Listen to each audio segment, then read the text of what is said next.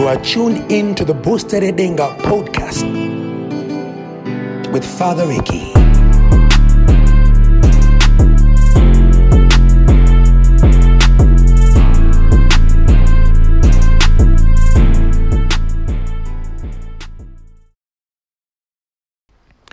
We come to the Lord this moment as it is Friday, a happy day, also known as a Happy Friday. On this day, we come to one another and say, how can we find happiness in the Lord? Given our situation, our socioeconomic situation, our political situation, how can you find happiness? This should not be mistaken as a political statement or I'm campaigning or rallying for any political ideology of movement. I represent the King of Kings, that's Jesus Christ. What I'm saying is, how can we find happiness in these moments, in these trying moments? And for whom are they trying to? You realize that since time immemorial, the world has been subjected to trials, tribulations, and challenges. Yet still, different men and women emerge from that as victors, winners of the days, saints in our making, and heroes who would then have their names inscribed so that those who look up like the serpent will survive in this scourge of troubles. I'm reminded of Hosea.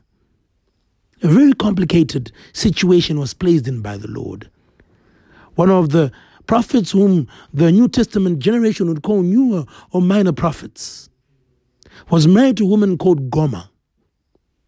Now, their marriage was such that Hosea would castigate her evil ways and treacherous, adulterous ways and call her a whore and a harlot. Yet still, the Lord goes to Hosea and tells him, instructs him to marry Gomer, the prostitute.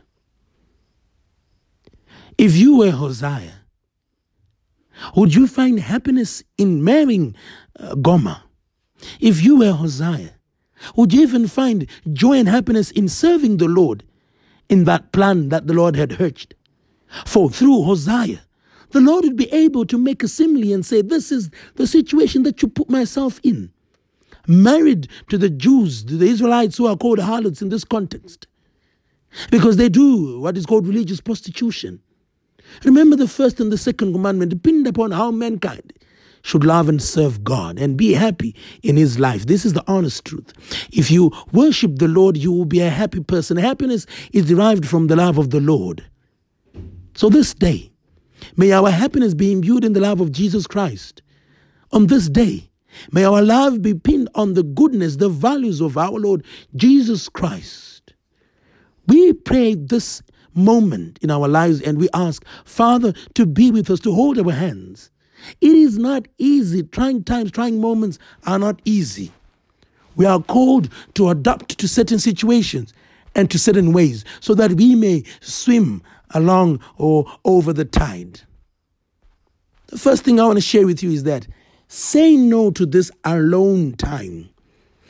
When feeling down, dejected, some people tend to want to curl up on their couch, shut off their phones, and lock the door behind them. Yet this is just the opposite of what they should be truly doing and feeling. The negative events induce a form of negative thinking that is less likely to get interrupted when you are all alone and in your head. Remain optimistic. Tough times call for stamina and endurance. I will say it again, tough times call for stamina and endurance. Remain resolute. See the bigger picture. You see, a number of people don't see the bigger picture. They are only limited on the pain that they are going through. But pain begets pleasure. So see the bigger picture.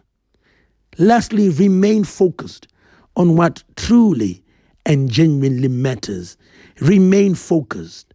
Do not lose the sight. Remain focused. Remain focused, I say.